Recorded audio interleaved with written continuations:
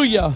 Well, welcome to everyone. If you're a guest today, we welcome you this morning. We're so glad to have you in service with us today. If this is your first or your second time with us, we invite you to stop by the back corner after service. I'd like to give you just a small token of appreciation for being here this morning. If you're watching us online today, wherever you're watching us from, we welcome you as a part of this service as well. Pray that you are blessed by it. If you're not standing and you're able to stand, if you would do so, it is a privilege and a blessing this morning to have a friend of ours with us. But I'm going to say, you know, we are very free to say that we have Pastor so-and-so.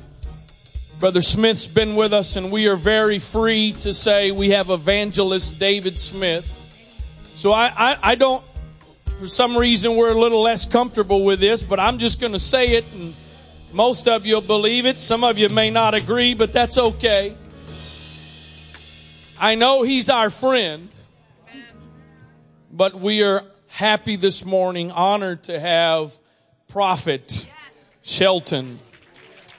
I know we're not too comfortable with that term, but if we can say pastor and we can say evangelist, then we can say the rest of them. And so I told him yesterday, if you got good stuff to say to us, say it, but if you need to rebuke us, rebuke us. Because the bottom line, whether it's good or bad on our flesh, we want to hear what God wants to say to us. Amen. So would you welcome this morning Brother Shelton from Alma, Arkansas.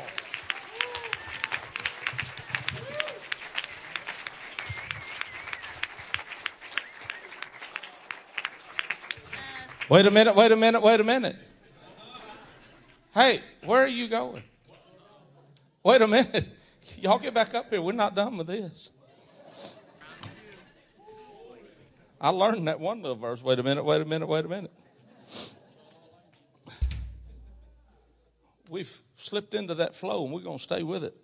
All right. Look to your neighbor and tell them the presence of the Lord is here.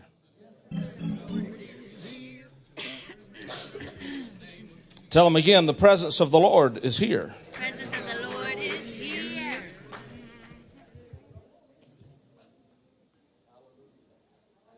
Tell them again, the presence of the Lord is here. I can feel it in the atmosphere, that song says.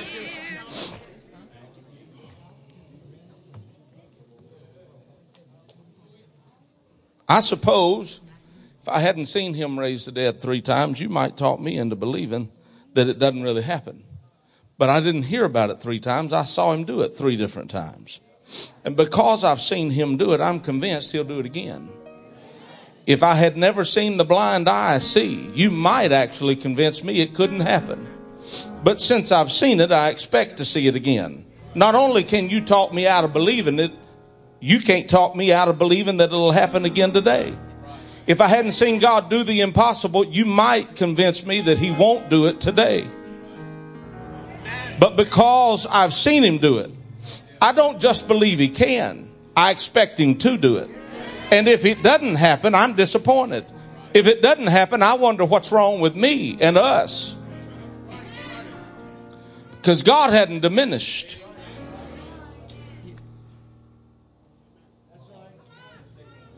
He's as much God right now as he was when he said, "Let there be," the very first time. Yes, sir.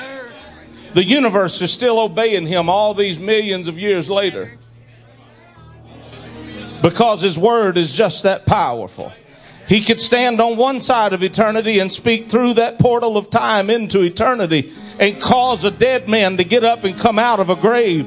If that God then could stand on that side of eternity and speak into eternity, he can speak from heaven back into the earth realm this morning and say to a crippled limb, "Be straightened out, be strengthened, be no more withered." If he could raise a dead man, he can speak to a dead situation.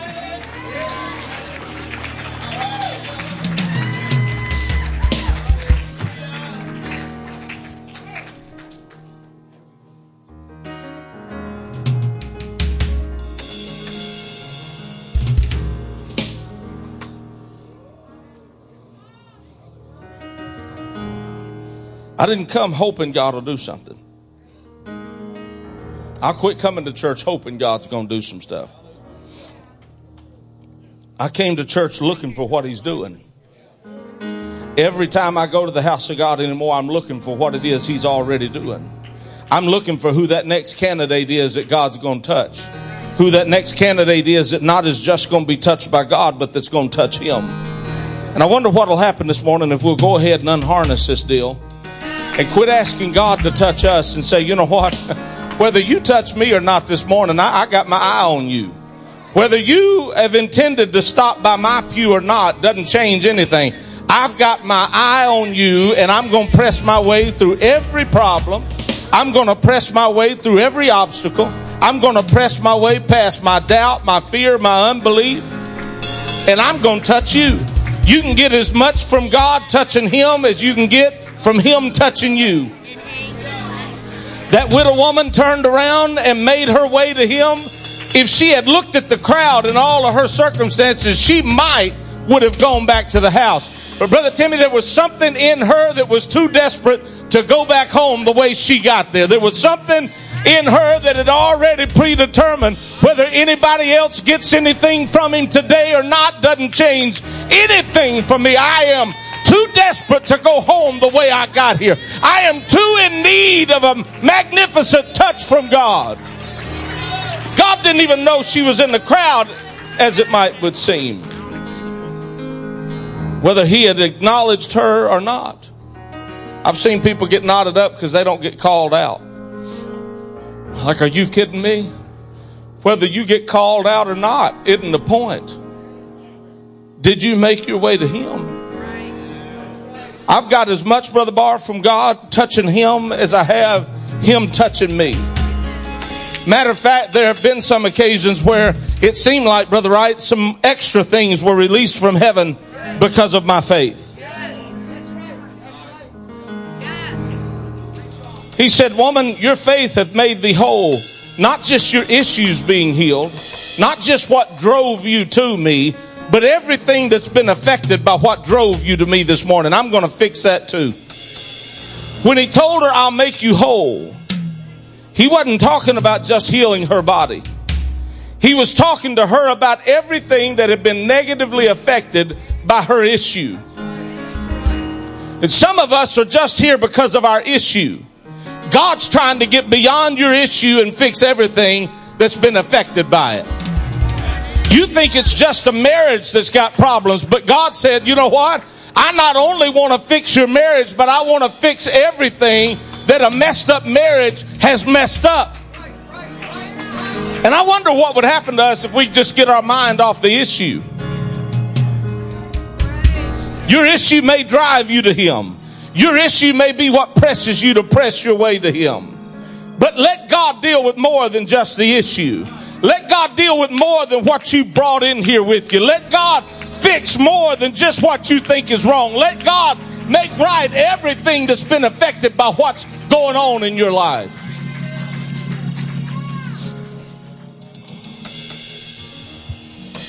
I asked the Lord early this morning, I said, Lord, let the gift of faith be released in this sanctuary today. Standing in that hotel room, let the gift of faith be released in here. And when they started singing that song, oh, don't go too slow on me. You'll rock them back. They'll go right out. Oh yeah, somebody hit a guitar string back there. Just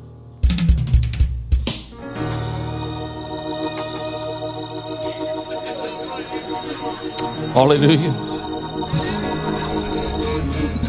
Thank you. Y'all felt your help come in here too, didn't you?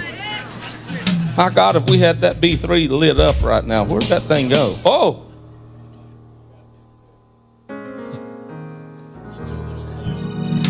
Huh?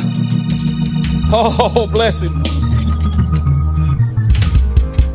Can you get that any louder than that? Now, can you do your part over there?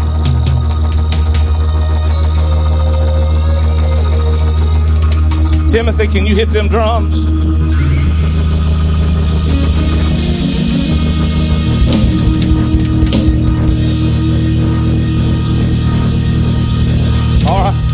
Now, they're not going to do anything for us. I just want to know if they knew what they were doing with all that.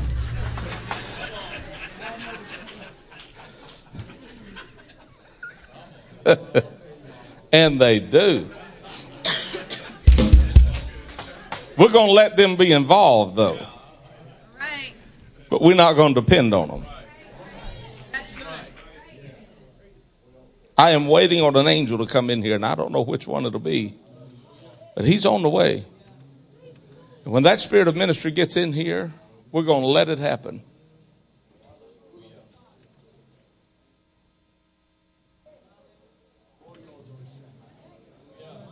Our expectation has got to go beyond what it normally goes to. Regardless of whether there's music being played or not, our expectation has got to go beyond that. Beyond our issue. The woman with the issue of blood, she had an issue. How many of you got an issue this morning? Let me see your hand. Be brave about it too. Don't be lying in the house of God. I ain't got no, you got it. I came in here with an issue. But before I had an issue, I had a God. Amen. Before I had a problem, he had an answer.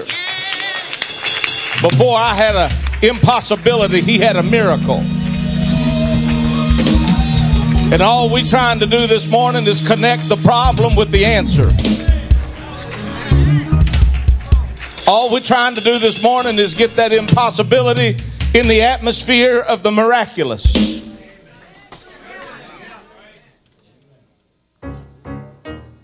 Look at your neighbor and tell him, the presence of the Lord is here.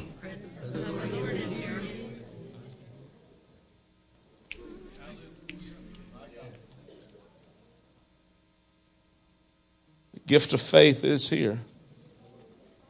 They started singing that song a few minutes ago. I felt that thing start to release and move about in the sanctuary. And some of you, when he started talking about me preaching this morning, some of us just kind of checked out and left that spirit of ministry that had erupted in here. And you settled into a long winter's nap, so I'm not going to preach. We're just going to wait. I'm waiting on somebody to get back in that flow. She said, God's brought me too far in that one verse to turn back now. God's done way too much. That hallelujah anyway stuff. I've come too far. I've seen God have to reach down. Whether he, even if he don't do a miracle for me this morning, I'm going to conduct myself as though he is, because he already has. Whether he ever does another miracle for me or not doesn't change how I'm going to act in his presence today. He's done too much for me. He's brought me too far. He's picked me up too many times. He's done too many miracles in my family. He's done too many miracles in my health. He's done too many miracles in my home. He's done the impossible too many times for me to sit here right now and play like he may or may not be able to do it again.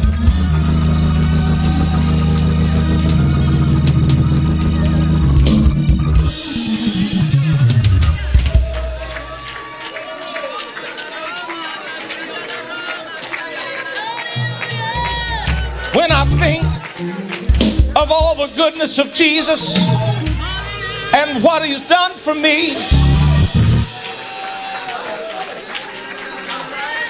she said it a while ago, you can be going through hell on earth, but if you'll just park that little buggy for a minute and begin to put your mind back on him and remember that even though I'm going through a valley right now, I remember the last time I was in a valley and the hand of God reached down into that pit I was in. The Bible said his arm is not short that he cannot save me, nor is his ear too heavy that he cannot hear me. So even though I'm surrounded on every side, and even though the adversary has got me backed into a corner, I still yet remember.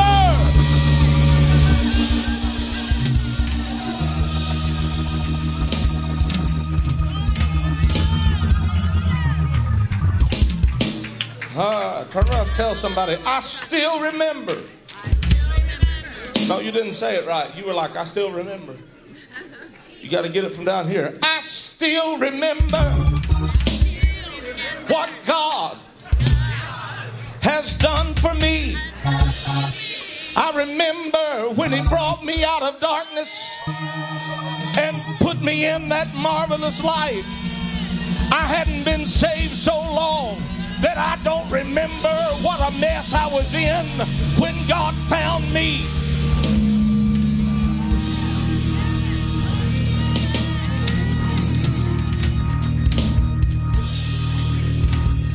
I'm going to tell you what, you're going to get what you give this morning. God's not going to force a miracle on none of us. I watched a young man grow in the Lord after his initial meeting with the Lord. In his initial meeting with the Lord, he was stoned out of his head. He had every drug he could put in his body. He had a backpack full of dope, and it was thousands upon thousands of dollars worth of dope. He sat through a Bible study stoned out of his head. He didn't even know where he was. But there was something about the Word of God that began to penetrate through that fog in his brain.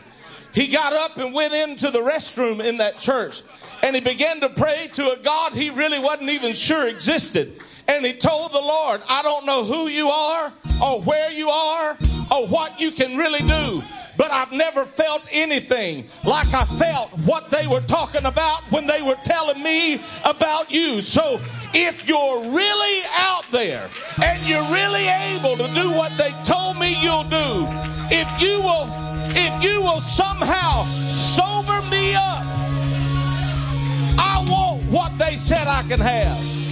He took his backpack, unzipped every zipper on it, turned it upside down and began to dump it in the toilet. And the more the dope came out of that backpack, the more God sobered him up. And by the time the last pack of dope had fell out of that backpack, he was sober and in his right mind. An hour later, he was out of it again because God had filled him with the baptism of the Holy Ghost. He went to every drug addict he knew and told them, if you really want something that'll make your life better, come with me and let me show you what I found at the altar. I'm trying to tell you, you'll get out of this deal what you put into it. If you'll give it your all, God will give you his all.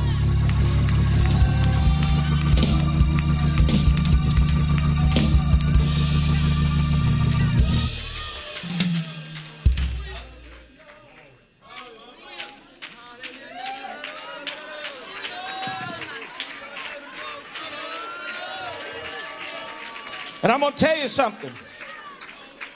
Some of you might get by with it today, but some of you not going to get by with getting what you came here needing and being pretty at the same time. For some of us to get what we need today, it's going to have to get ugly up in this place. I'm telling you, it's going to just absolutely have to get ugly where you sit. You are going to have to make you've been pretty so long and done it right so long that we leave frustrated time after time. And God will move into this building and walk right past you. I don't believe that. Hey, there were two blind boys that had to follow him and trespass on private property to get into a house party they weren't invited to before God ever even addressed them. And finally the Lord asked them a question. What would you have me do for you? And I hear the Holy Ghost saying it again today in Arnold, Maryland. What would you have me to do for you? And I'm going to tell you, I think sometimes our behavior does not match our request. If your baby was in a desperate situation, I got two kids, and if either one of them was in a desperate situation, I promise you, it wouldn't be some of this pitiful, pretty nonsense. Oh, God, help her. Oh,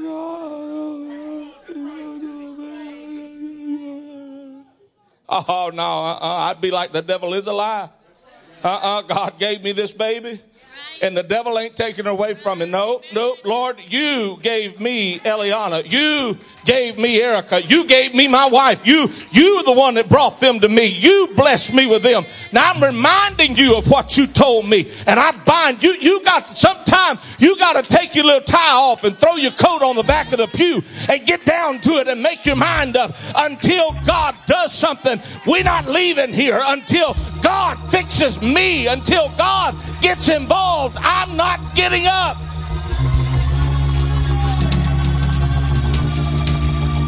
The angel of the Lord told Jacob, he said, we've been wrestling all night. You got to let me go. The sun's coming up. He gave him an out. I understand you got work to do. When the sun comes up, you got things to do. I realize that. So if you want to, Jacob, we've been out here all night. You'd let me go now. And he said, no, you know what? My chores can wait. My household can wait. What I need from you can't wait. And if you think I'm going to wrestle all this time, you think I'm going to come all this distance, you think I'm going to fight every devil I've had to fight and deal with every problem I've had to deal with and check out at this point, you've lost your mind. I've been in this battle with you since the sun went down last night, and I don't care if the sun goes down again before it's over with. You are not getting away from me before you have done something that changes me. And our circumstances sometimes don't match our behavior. We got to get desperate.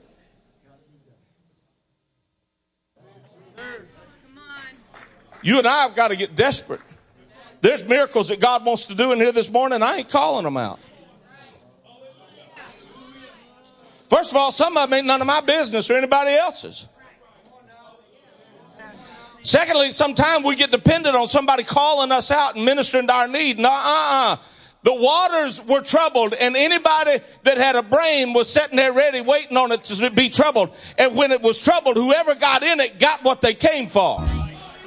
Now, I'm going to tell you, we're going to leave this building here in just a little while. And I'm not going to feel bad about not one of you that don't get what you came here needing. If you leave here like you came, in Jesus' name, it's on you and it's your fault. Don't blame nobody else. Don't blame the musicians. Don't blame the singers. Don't blame the pastor. Don't blame the elders. And don't blame the person sitting beside you. If you came here and you raised your hand a while ago and said, I came with an issue, and you leave here without God getting involved in your issue, then it's going to be your fault and nobody else's.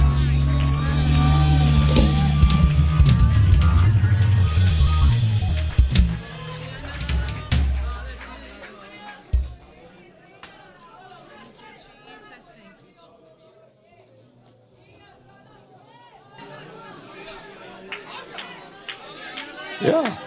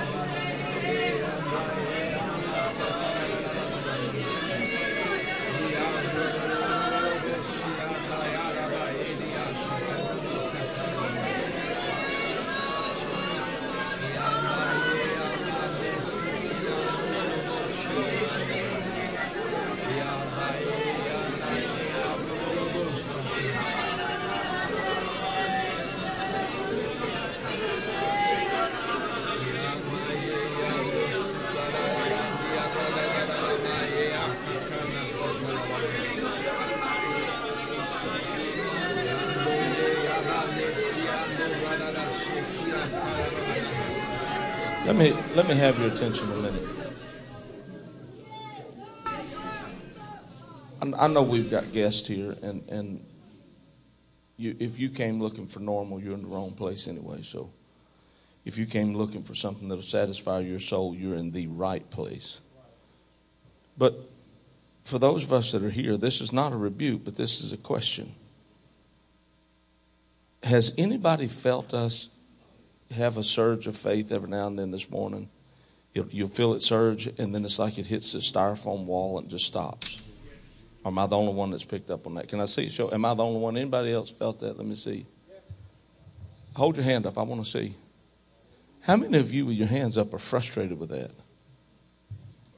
I'm just done with it. Now, either we're going to break through this, or we can just go on home to the house right now and have an early lunch. I flew a long ways to be here. And I in my opinion, if we're going to put the effort into being here, let's get what we came for.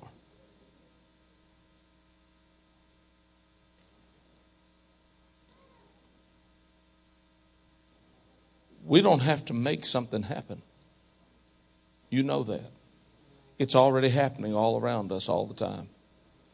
We have got accustomed to fixing our problems with preaching. Because if somebody preaches good, if somebody sings good, I can respond, feel better, and have no involvement and no investment in it at all.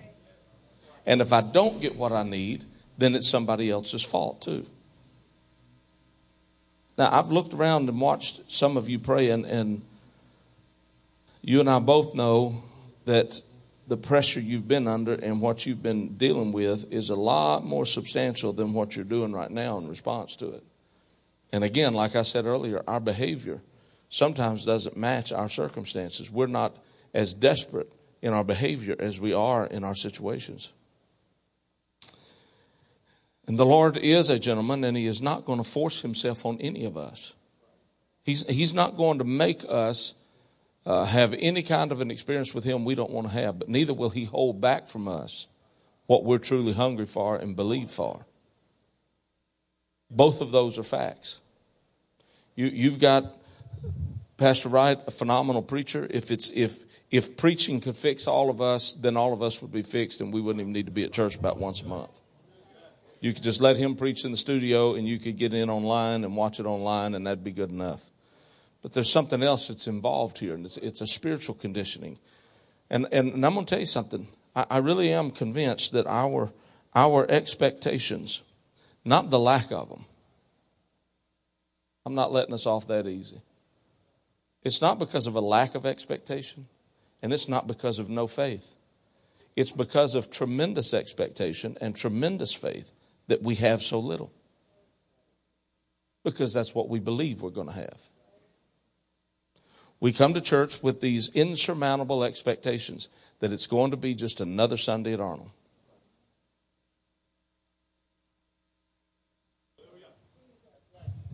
Y'all point your fingers at anybody you want to. I am not leaving here without what I need from God. I don't need you to help me get there either.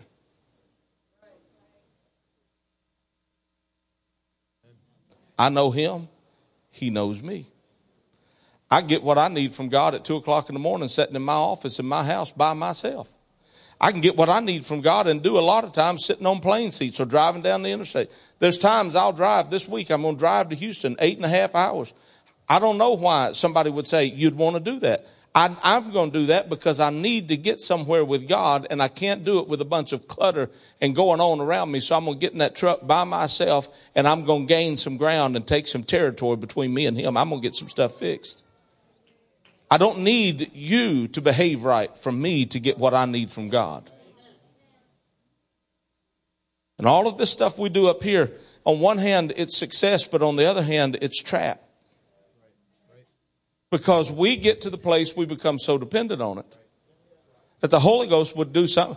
What would happen to us? What would we have if we just came in here and started church with the Word? It takes 6 weeks for some of us to get accustomed to that. I'm not offended at anybody at all. I'm really not. I feel badly for some because I'm watching you pray up to that invisible wall. And when you get to that invisible wall, you just stop. Because that's where your faith lets you get to. Your faith says we can pray to this point. Your faith says, and there should never be an apostolic say, I don't know what I'm going to do. If you believe in God at all, Brother Barr, if I even halfway believe in God, I should never look at my situation and say, I don't know what I'm going to do. I know exactly what I'm going to do. I may not know how he's going to do it, but I know exactly what I'm going to do. I'm going to take my situation and give it to him and let him deal with it. I am not going to deal with this not one more minute. I'm done with it. And did you feel that? Oh, that's cute, Brother Shelton. I'm going through stuff, Brother Shelton, you don't even have a clue about. Look, let's not start comparing notes, okay? Let's just not even start all that. And we get to putting our faith in our impossibilities. We put our faith in our insurmountable circumstances. We put our faith and confidence in the negative report.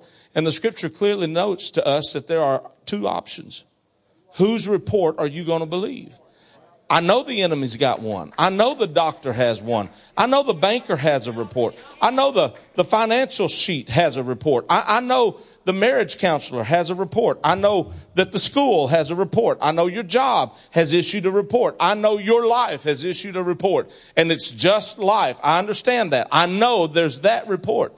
But the Lord's also saying to you and I, there's a second report that you don't see right off the bat. And if you want to know what I think about your situation, then read the report, listen to the report, give me time to tell you what I know about what you're going through, and then we'll deal with it.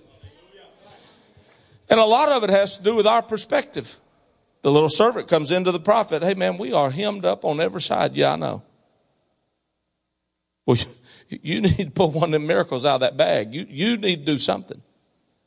Yeah, I'm going to do something. And the man of God prays one prayer, and his prayer is not that the circumstance change. He didn't say, Lord, deliver us from these enemies, as we all know you're able to do. We keep praying for God to deliver us from stuff rather than praying the stuff we ought to be praying. There's some of us that we would have already blown the back doors off of this building this morning if we had had this miracle. The prophet asked the Lord, change the way he sees our situation. Let him know, let him see that beyond the enemy's armies are a host of angels from heaven that have surrounded not just us, but our enemies. Our enemies don't even know they are the ones that's hemmed up. So the little fella goes back outside and he sees all that, and you never hear anything else about his dilemma concerning their circumstances. He's not worried about it from that point forward. And I'm telling you, we have got to get beyond the point that we respond to God from our negative expectations. There's no such thing as no faith. I just don't have faith for that. I just don't have any faith. Yes, you do have faith. And your faith is that God cannot do it. Our worship and our response to heaven would be just like it's supposed to be if we believed he could, even if we didn't know whether he would.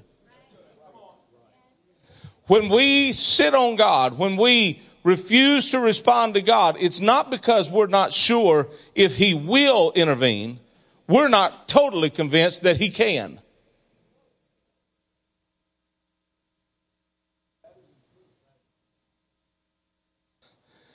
Well, I don't believe that, Brother Shelton. Well, I tell you what, if them little Hebrew boys had our mindset, they'd have burned to a crisp right up in that oven.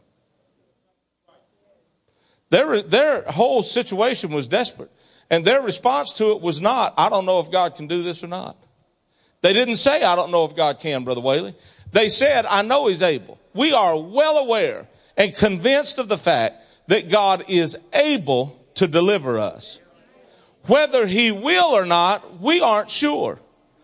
But his ability to do it, his being God, is not changed by where I'm at.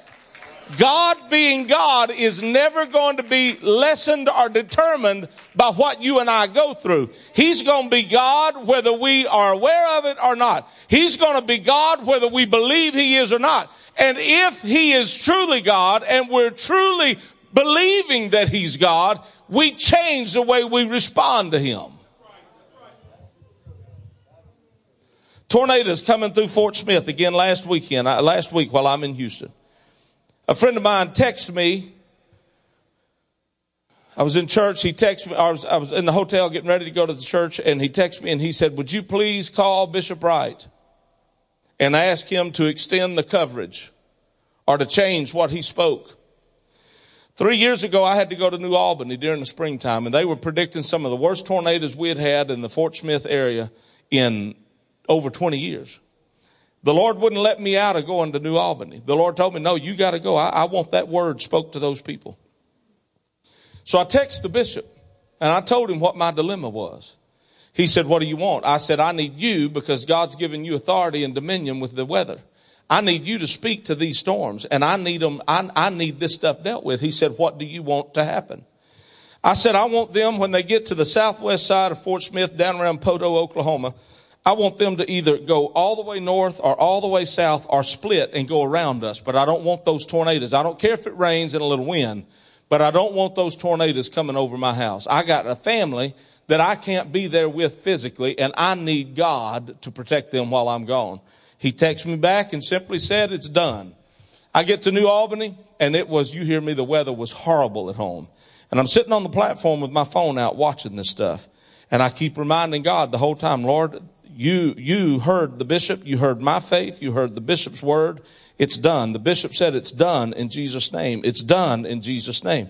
And I watched as those tornadoes would get to Poto, Oklahoma, and those storms would literally, it's like a wedge like this. They break and they go north and they go south every time. And for 3 years, it don't matter. We didn't specify what kind of weather we were talking about. So all inclement weather suffers the same deal. Every snowstorm, when it gets to Poto, it splits and goes south and goes north. We can't even get snow in Fort Smith anymore because of that covering that's over it. And I watched, and this guy texted me the other night. He said, "Would you please get the bishop to pray about that weather business?" I've been telling it everywhere because I want people to understand there really is power in what you say. You've got authority. When you start speaking to what you're going through has to respond to it when you're speaking in the Holy Ghost. So he said, "I'm in my storm shelter. A tornado just blew through here and another one's on the way." They had 2 come through that night. I'm sorry for them. But that word was spoken over my house and over my family. And it will last and it will work until I quit believing it.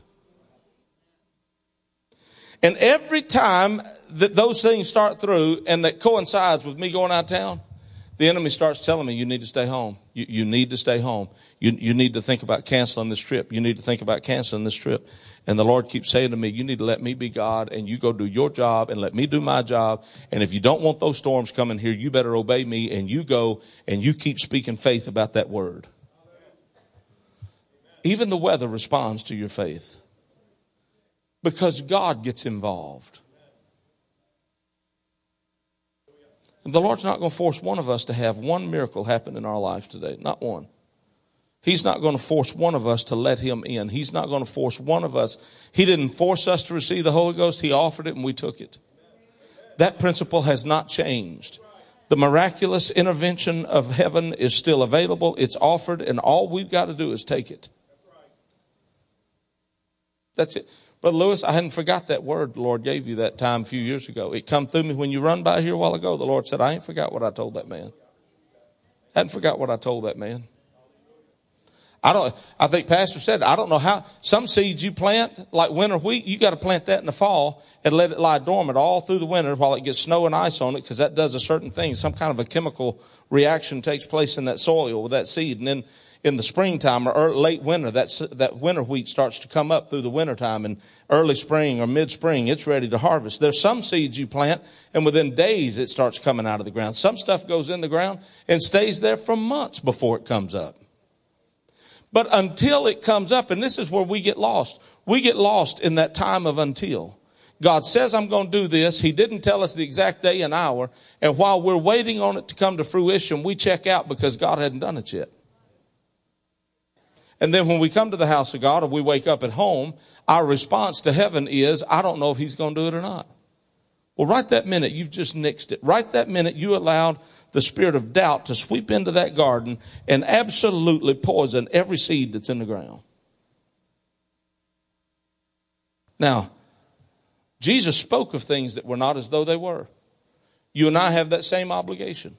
But we also have an obligation to act accordingly.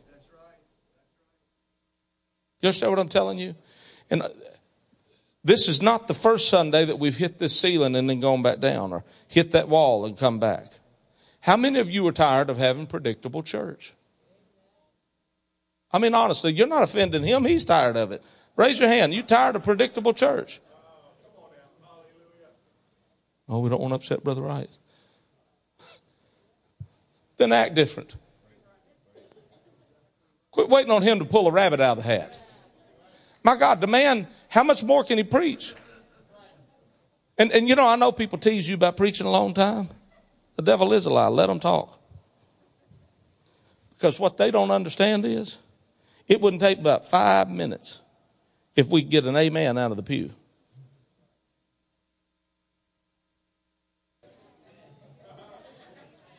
The yay is in the house. The yay. Man of God's sitting right here. The man of God's preaching the yay. And let me just go on. You said I could say anything. And since I don't preach with notes, only God knows where this is going. But we tease about how long church goes. We tease. We make cutting remarks about, well, I wonder how long he's going to preach tonight. I pray your tongue stick to the roof of your mouth if you ever say that about him again.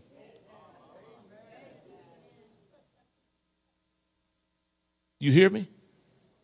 And if you write it down, I pray you get arthritis in your fingers. You can't even hold a pen in them. Matter of fact, everybody that's put their mouth on this man of God right here, you do yourself a great favor to repent of it before you get in bed tonight. Hold on a minute. I feel my help. That angel has moved in. Some of you are blaming this man right here for what you think should be happening and isn't happening.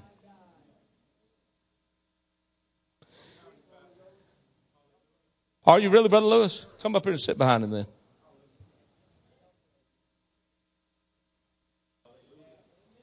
And I can hear your conversations, and so help me God.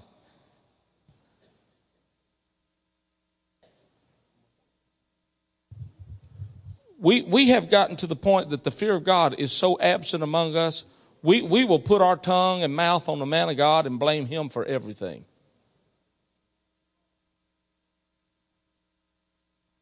Now, I've been sitting in this building all day with you, and I love you, and I've been coming up here for over 20 years.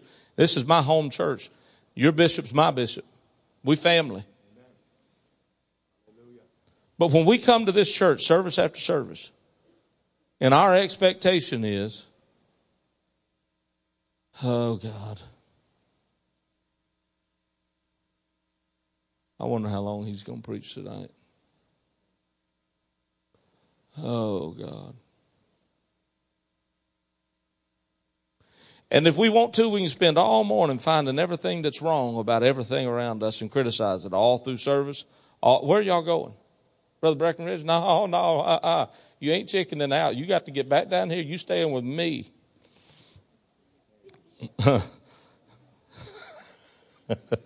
I needed a little levity there. And if we want to, we can get sucked into this great vortex of everything. Just nitpick the whole world apart. And, well, I don't like this. Well, I don't think that. Oh, shut up. Just shut up. You ain't supposed to say that in church. Well, you ain't supposed to gossip in church either, but you do it. Criticize in church. Set back. I wouldn't have sang that song. Well, of course not. You won't sing any song. I don't know how long he's going to preach tonight. I'll tell you how long he's going to preach. He's going to preach until he can get your behind off that pew. And I'm going to tell you for a fact, there's times that preachers preach longer than probably they would have. Waiting, trying to get, and well, it's not about a response. You know what? When a man of God's desperate and he knows what God gave him for the church will do a miracle, he will stay with it or she will stay with it until God moves in that building and everybody that has that need gets that answer.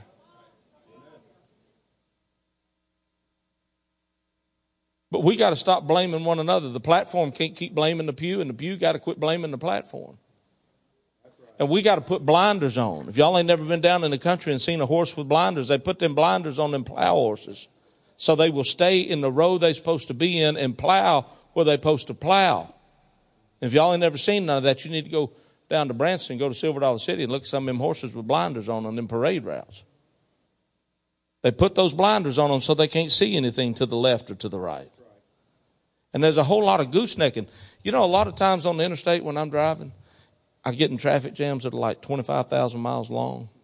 And you're getting up there and you're expecting some sort of horrible mayhem. And the little brother on the other side of the highway going the other direction had a flat. And some simple-minded person that don't even need a driver's license got to goosenecking at that, slowing down, and everybody starts goosenecking. Well, what's going on back there? Don't nobody even know nothing. And there's a lot of goosenecking going on in the church. Look at your neighbor and tell them, stop it.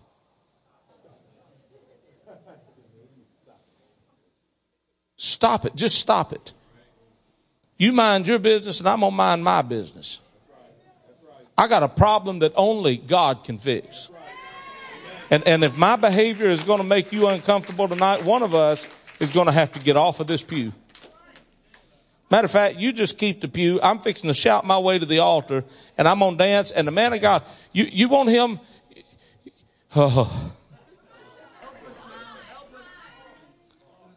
You can go to the office if you'd like.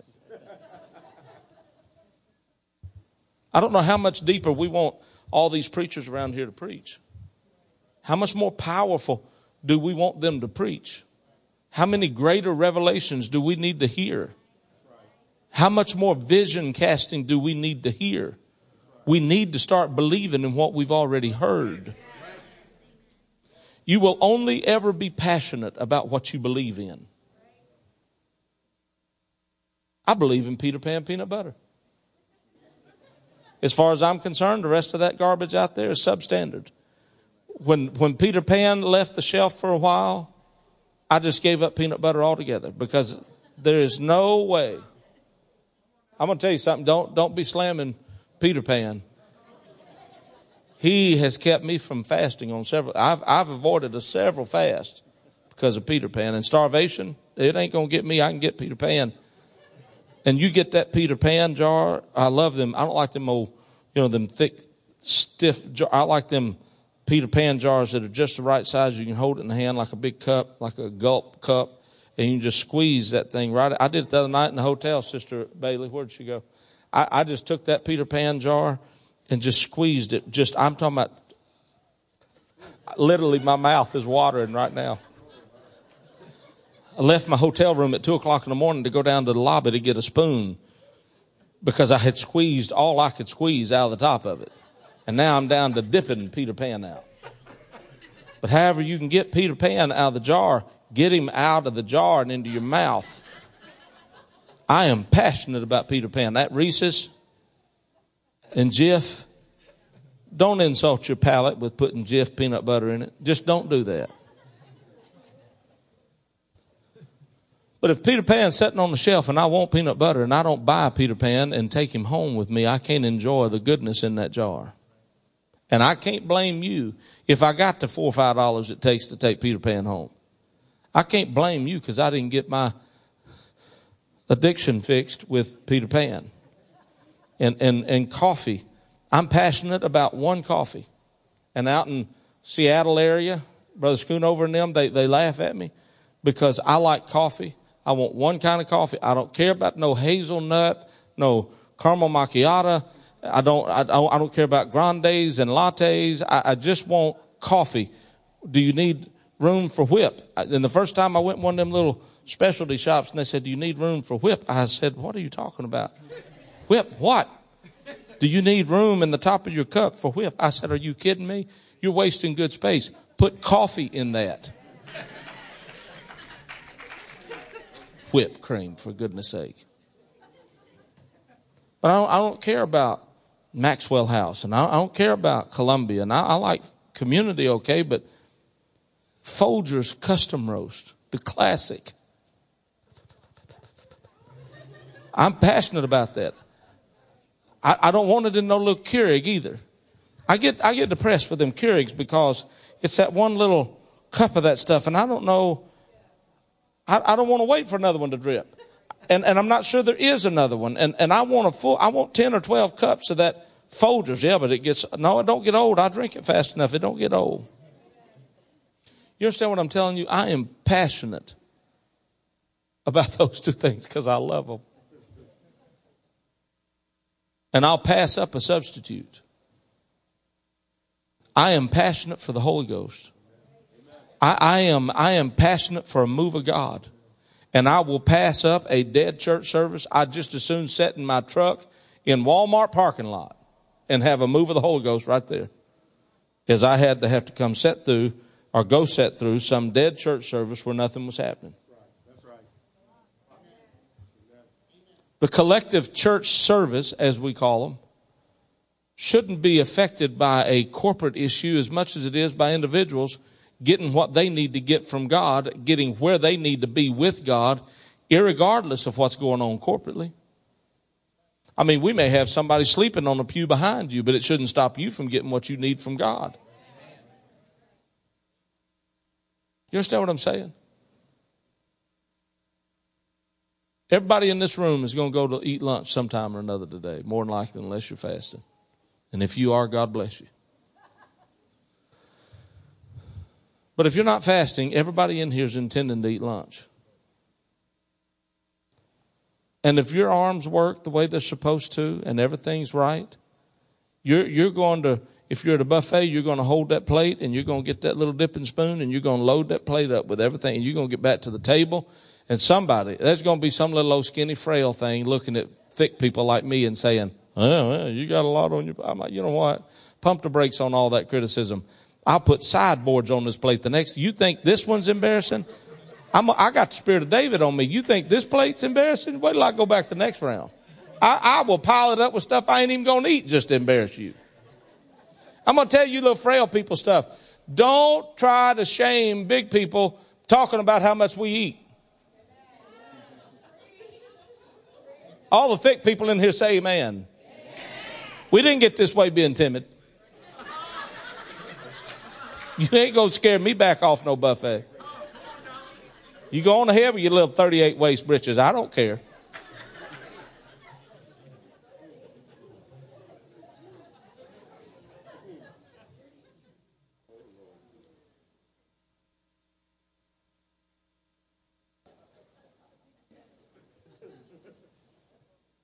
I ain't afraid of fried chicken. I'll eat every piece you put in front of me. Well, not every piece. I finally reach a maximum, but my point is simply this. When you come to the house of God, you got to have that same attitude. If you're hungry, it don't matter what they're serving. It don't matter what song they're singing. If it's Here Come Peter Cottontail hopping down the bunny trail.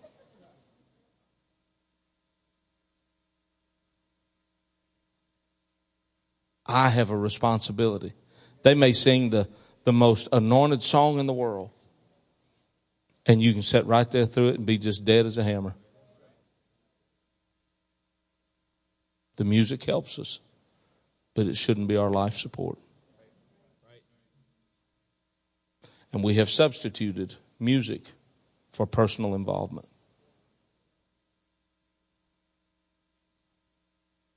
We sang that song years ago, Move Me With Your Message Once Again.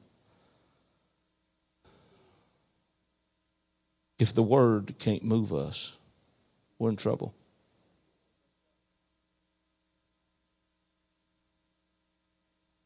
If the word can't affect us, we're in trouble. If we can't remember the promises of God and the prophetic things that God's told us, and that move us, we're in trouble. If we can't remember the vision that God's given us for our families, And that caused us to behave. How do you want your family or your friends that you've invited to church to see you behaving when they walk in here? I was in a church one time, and the pastor said to me, he said, I don't know when the last time was that anybody received the Holy Ghost here. I said, like, you really don't remember, or you're just having to think about it? He said, no, I can't remember when. It's been years. And the Lord spoke to me, and he said, the reason is there have been a lot of people here that needed the Holy Ghost, that came looking for something, but they were being told about something they were not being shown. And if they had surrendered their will and received the Holy Ghost, they'd have been the only ones in this whole building speaking in tongues. And because they were so intimidated about that, they just did not press their way through. You and I don't have that excuse. That morning, the Lord said to me, sit on the platform, tell them what I've told you, and until somebody speaks in tongues in this building, you are not preaching to them one more time. He said, and there are 4 or 5, I remember now, it was either 4 or 5 people in that room that need to receive the Holy Ghost. I told them that, and there was a elder sister on the front row that hadn't been there any of the time I had. She'd actually been out for months, almost a year in rehab, had hip surgery or something. And when I said that, the Holy Ghost hit that old woman. She grabbed that walker and came up off of that pew and began to speak in tongues. Come find out, she and her husband were old pioneers. They'd built churches all over the country, in that state rather. And she started speaking in tongues, and it was about like 4 sections, and it was 3 sections actually, and it was like a wave just went up each one of them, just explosions. People began to speak in tongues, and when it was all said and done, those 4 or 5 people had received the baptism of the Holy Ghost just because that church got into that flow and allowed that flow into that church. You understand what I'm saying to you? Now, I know it's kind of tapered off a minute. We're going to pick it back up. But somewhere along the way, you and I are going to have to make our minds up that we really are tired of predictability. We really are done with waiting on somebody to make it happen for us. And we're going to have to come into this building, every service, with our faith in God. Not that He will, but that He can. If our faith in Him is simply based on whether He will or not, then our response to Him is going to be based on whether He does or not.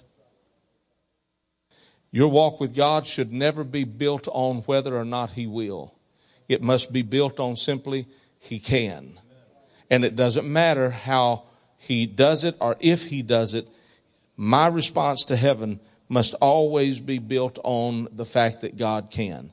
God can turn a mountain into a molehill. God can turn a river that's raging out of its banks, just dry it up in an instant. God can do, He can send a raven with food in his mouth to feed me. God can do all of those things. It doesn't matter to me whether He does do them or not.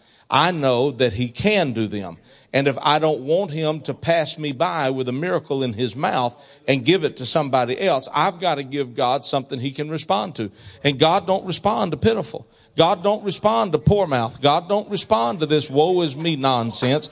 God don't even respond to, oh my God, will somebody please do something? Oh my God, when is the church? I've heard people say to me, our pastor just don't, there's nothing in that's going on in that church that creates a hunger in us. It's not their job to make us hungry. It's not their job to make us desirous of the things of heaven. It is not their job to motivate us and inspire us to do what we need to do. It's their job to say the water's troubled. It's my job to be so starved and so hungry and so passionate about God that anytime the man of God in my life says, this is what's here, if you'll get into it right now, God's going to do X, Y, Z. And let me tell you something, buying the DVD or watching it online later isn't the same. When the waters are troubled in this building because of a word coming out of somebody's mouth, in that moment, you need to get in it. And none of this sitting back and copping out and saying, well, that don't apply to what I'm going through. My kids aren't going through that right now. My family's not going. You know what? Maybe they're not today, but 6 months from now, they may be. And while the water's troubled and that miracle's in the building, you need to make sure that it gets released into your family, into your home, into your spirit, so that when the day comes you do need it, you've already invested yourself in the kingdom, and God can do exactly what needs to be done at that very moment, and you won't be bankrupt of a miracle. And when that time comes, there won't be any being mad at God and being upset because it's been, I've been going through. No. You're going through this sometime because you didn't take advantage of what was available to you when it was available. There is no way any apostolic should ever be willing to sit through. I'm talking about willing to sit through a church service and not do everything you can to move heaven in your direction. Irregardless of what everybody else is doing. Don't wait on Brother Lewis or somebody else to run the aisles. Don't wait on somebody, that so-and-so sister that, if God's moving, she's going to be the one. And if she'll ever start, well, we'll start. Wake up and have your mind made up on Sunday morning when you get here. I'm going to park in a whole different place out here in the parking lot. I'm going to I'm going to park out there in the gravel, and I'm going to dance my way into the back doors of this building. I'm not waiting on the music. I'm not waiting on somebody to sing to me. I'm not waiting on somebody to beg me to do anything. I'm not waiting on getting rebuked. I'm walking in that building with my hands up, talking it. Well, what if people see you? They've been seeing us, wondering, I thought you really had something. I thought you had the difference. I thought you had received something that set you apart. I thought God really, I've heard you, and if you've ever testified about how good God is to you, then you cannot continue to behave like God's never done anything for you. This is not about, God, you've been good to me and you've done a lot for me, but what have you done for me lately? It don't matter if the only miracle Jesus ever does in your life is filling you with the baptism of the Holy Ghost, and you live to be 400 years old. You ought to dance every last day of it. In your spirit, in your body, you ought to be guilty of opening your mouth every day in your spirit to heaven and giving God thanks and praise and adoration for doing that one miracle. If he never answers another prayer, the very fact that he did that for you ought to change the way we act.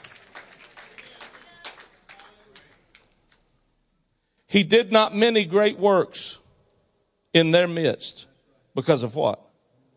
Whose unbelief? Theirs.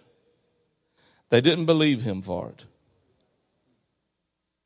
And if we don't change that, he'll do great miracles everywhere else, but not here.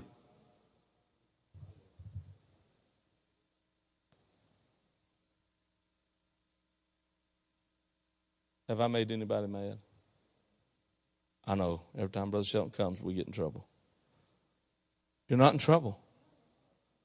I'm desperate for you. All morning long, we bounce back. Then we sing another song. We get it, and we bounce back. And then a little exhortation. We get to a certain faith level, and boom, we drop back down. And it's been like a yo-yo all morning long.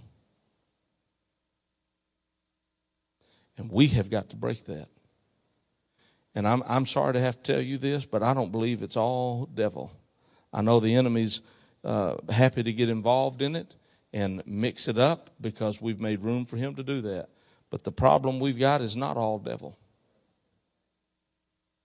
There are devils that are causing problems because the door that we've opened is in our flesh. Our conduct has to change. And it can't be just a service change. It can't just be a once a month thing. It can't be a once a quarter or a once a year. It's got to become a lifestyle change. If you want it, he'll do it. It's just that simple. If we don't, he won't. But it's not his fault. And I'm going to tell you something. The Lord's not interested in visiting hours with us. He's not interested in visitation rights with us. He doesn't want to be told, yeah, you know what, you can come hang out with us on this day, and you can come hang out with us on that day, and we'll give you a couple hours here and a couple hours there, and everything will be just fine. God's not interested in that. He's not interested in only being wanted when he's needed. He's not interested in us only wanting him when we need him. Nobody wants to be in a marriage or a relationship where the only time somebody wants to call you and talk to you is when they need you. And you've all probably had those people in your life. I'm sure you don't anymore, but when the phone rings, you know. If it's so-and-so on the phone, the only reason they call is when they need something. And it gets to the point, family members will look at the phone and see some family members like, oh, God, how much they need this time. Before you ever even answer the phone. I know y'all all sanctified Maryland. None of that happens here. But down South Arkansas and in North Arkansas, we have those problems. Oh, God, how much they want now? What do they want now? And I wonder sometimes if maybe God ever gets to feeling that way about us. Oh, Shelton's praying again. What's he want now? You understand what I'm telling you? It's not just about a need-based issue either. And if it is need-based, it's not always about my needs. My conduct is going to affect sometimes whether that person who don't have the faith to believe is actually going to be able to receive something from God because I believed it for them to the point that I acted the way I needed to, and the gift of faith went out of me and began to build their faith. There are people that come to our churches that don't have the faith to believe for what they need. And the gift of faith operating through us begins to hit them, and it elevates their faith to believe in something that 30 minutes ago they couldn't believe in for themselves. And we can't go out of here saying, well, how come more people aren't receiving the Holy Ghost? We have got to allow the gifts of the Spirit to operate in our churches. And the gift of faith has got to operate in the house of God. Brother Barnes told me one time, he said, the only thing you need for the gift of faith to operate is unbelievers, people that have never received the Holy Ghost. And if those people are around you, the gift of faith operates through you, and it'll elevate the faith in that place to a point that anybody that needs the Holy Ghost and is ready to receive it, God can fill them with His Spirit. So much of what is or is not happening in our churches, not just here but around the world, is dependent and predicated on our behavior, our faith, what our expectations are. I've talked to you till y'all are all about to fall off the pew, so everybody just stand up.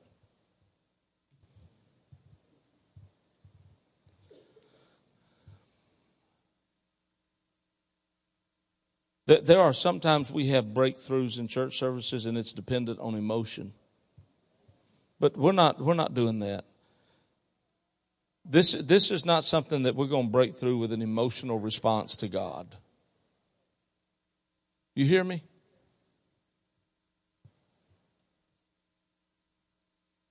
Nothing has changed in God's mind and design for Antioch the Apostolic Church, corporately, Arnold, West, or North, or any of the other congregations and care groups and whatever's going on. God's plan for this church has not changed. It hasn't changed. We've seen some of the promises of God come to fruition. Some of them have come up when we planted them. They grew quickly. Some of them were a medium growth rate. And then when you're buying plants and shrubs and stuff for your yard, on the tags, it'll tell you their growth rate. Some are slow, some are medium, some are fast. And depending on what you want them for and what they're needed for is sometimes determined by the slow, medium, or fast growth, whether you buy them or not, and how big they are when you buy them. And the kingdom is no different. There are things that God intends to grow and produce fruit quickly. Then there's other things that come along a little later, and other things that come along a little later. But even those seeds that were planted that 25 or 30 years ago may have just now come to fruition. It doesn't change the fact that God's plan for this church is still exactly what it's always been. He has not changed anything. I told you when my brother died in October, I stood in the hotel room and I laid the phone down, and in the midst of making all these phone calls, and I'm telling you, I was having trouble. And I stood there for a minute and I told the Lord, I don't understand why you've allowed this to happen. I don't understand what's even going on. But I need you to know that this changes nothing between me and you. I believe in you right now. You're still the healer. I've seen you raise the dead 3 times. If you choose to raise my brother, that's fine. If you don't, it doesn't change the fact that you are able to do it. And I'm willing to believe that, and nothing's changed between you and I. And that attitude has to permeate every part of every one of our days and lives and moments and issues and circumstances. Lord, I know you're able. But if you don't, it doesn't change anything between us. If you don't bring my children back home at the exact moment that I think you ought to, it doesn't change anything between me and you. If you don't fix my marriage problems exactly when and how I thought you ought to, it isn't going to change anything. I'll be back here on Sunday night doing what I'm supposed to. I'll be up on Monday morning doing what I'm supposed to. Who you are is not affected by what I'm going through. And we have to make, and you know what? I ask who all's tired of predictable church. All you raise your hands. How many of you realize whether or not you're playing a part in that predictability? Let me see your hands.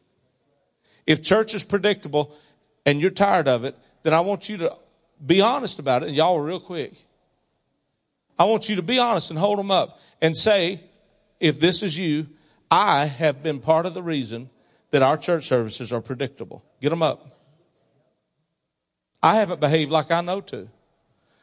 And you know what? When Brother Smith's here and all that stuff's going on, that's great. That ought to be the icing on the cake. We ought to be doing that every service.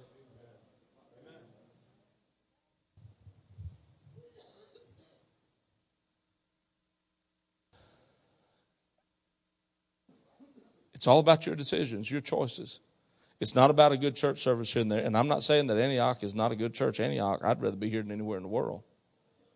And I don't know of anywhere that I would rather be than right here with any group of people that I'd rather be with than you sitting in here right here on Sunday morning. I'm happy as a pig in slop to be right here where I'm at. The only thing negative about being up here is the traffic.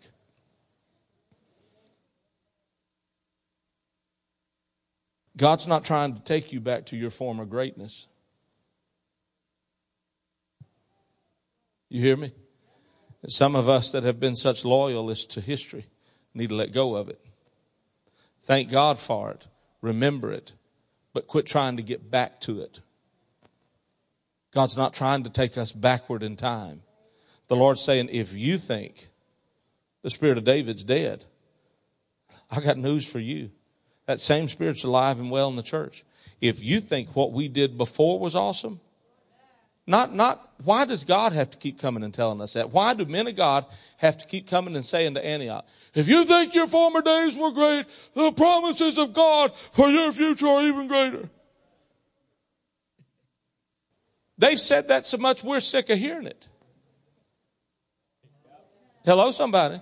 I'll be lying in the building. We get tired of one more prophecy about our greatness to come. And you wonder, why does God keep telling these dudes to come by and tell us that? Because he's hoping that somewhere along the way there's going to be an everlasting amen in the pew. And the Lord keeps saying, I believe if I will tell them enough times, someday, that's why pastors preach the same thing, seems like, over and over and over. Because we're hoping that at some point in time, somebody is going to amen that. Somebody's going to believe it enough to say, you know what, I'm claiming that promise. And I believe personally, Brother Wright, that God is waiting on somebody to believe all the prophetic words that have been spoken over this church. Some new convert, these twins over here that just got the Holy Ghost and baptized. I thought my glasses, I left them at the house and I met them at my hotel and I didn't know what was happening. Maybe it's going to be them. Maybe it's going to be the mother right here that received her certificates this morning. Maybe it's somebody that hadn't even received the Holy Ghost yet that's going to walk in this building and hear that promise for the first time and not be so calloused and jaded by having heard it for 40 years that they are absolutely going to explode. It's like I heard a story of a man who was preaching in New York and he was talking about how God could heal and all this stuff, and they had just prayed a homeless dude through. He still was in a mess from his condition on the streets, and he came and asked for a bottle of oil. They baptized him and he was dried off. He got a bottle of oil and started going to hospitals and praying for people. Came back a couple of days later, got another bottle of oil. Went into some more hospitals. After about a week and a half of that, he had gotten 3 or 4 bottles of oil. The police department in this major city called that church pastor and said, you need to come down here and get so-and-so out of jail. He said, I don't know who that is. He said, well, you should. You're his pastor. He said, I don't know him. And he described him to him. He said, oh, God, okay, what has he done? He said, just get down here. We don't know how to deal with him.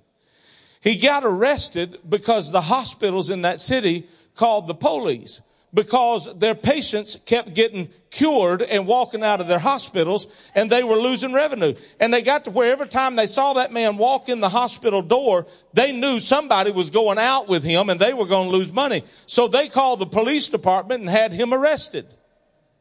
He didn't know that God really wouldn't do that. He hadn't been saved so long that he had gotten to the place that he was educated enough to realize God only does the miraculous occasionally. He didn't know the Lord really didn't intend to do all that stuff on a day-to-day basis. Like we do. I mean, you know, we've grown so much. What do you do with a guy like that? Do you tell him to quit? No. Go buy him a 2-gallon jug of Wesson oil and turn the brother loose. Set aside some bail money and keep getting the brother out of the joint every time he gets picked up. Make room for revival. If you got somebody that's new here and going nuts and acting crazy, act crazy with them. So my God, let it be an infectious. We've become the CDC. That's what we've done. We've turned in the Center for Disease Control. And the disease we're trying to cure is apostolic behavior and conduct.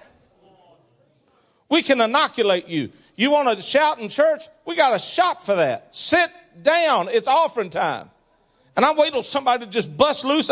Y'all just have to take your offering on your own time. I can't sit here. I was drunk yesterday and I'm sober. You don't know what God's. And when the brother just comes unhinged, I would to God that somebody would just go crazy with him. Instead of, brother, we've got a shot for that. Sit down. You know that look we give people when they start shouting too much. And we got visitors in the building, and the visitors are like, oh, my God, what are they doing? And we're so embarrassed, we won't go back to somebody we know that's visiting in our church and tell them, look, I know you guys are new. Introduce yourself to them. And look, let me just explain to y'all what's going on in here. And like you did. You don't know what she's been through, and you don't know what Brother Lewis has done, and you don't know what God's done for all of these people. But instead of that, we look around and we see our guests going. And we get offended because they're laughing at us. For God's sake. Have you looked at us the way we act sometimes when we're acting normal? I mean, people that's been coming to church for 25 years, if they ever shouted the first time, we'd all be smiling. But we get offended if our guests smile at us. So rather than being mocked and made fun of, we just sat quietly. It looked as though we don't know what we're supposed to be doing. We've been inoculated. It's like not long ago, a fellow was on a plane and he had a heart attack, or was in the process of having one. And the flight attendants and there were some doctors on board, and everybody's working with this guy in the aisle trying to help him. And his sister, she's probably sitting somewhere on, anyway, she's up there. And, ma'am, to the flight attendant, ma'am. I mean, these people all out in the aisle trying to help this brother not pass. Ma'am. And finally, the flight attendant, exasperated, turns around and looks at this woman thinking she's a heart doctor or something. And when she looks up at this woman, she's got her coffee cup in her hand, and she said, my coffee's cold. Now, I want you to do something for me. I want you to think about those two stories.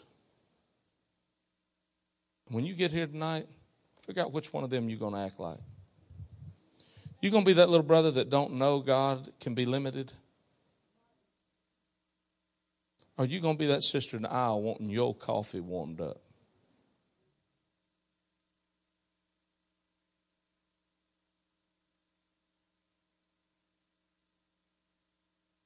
Is that too blunt? Am I being ugly? It's a reason I probably don't get invited back but once a year.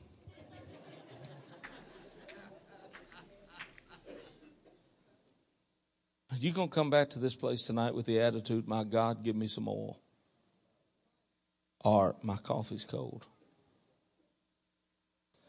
Lift your hands.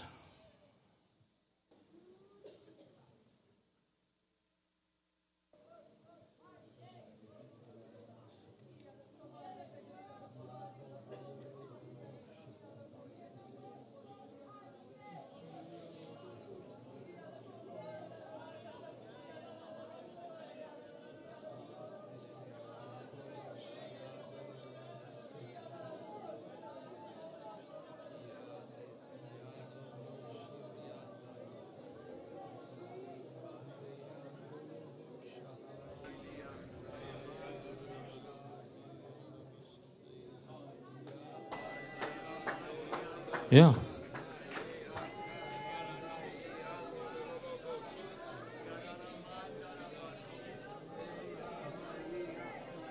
Make your mind up. Which one of those two are you going to be?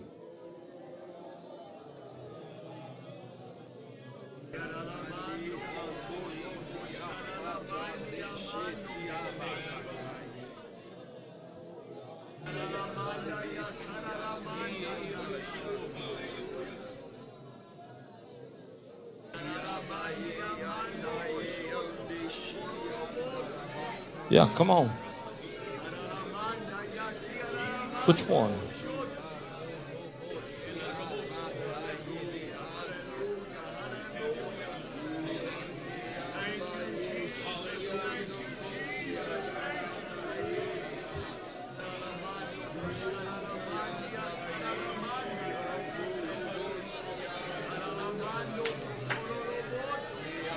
In Jesus' name.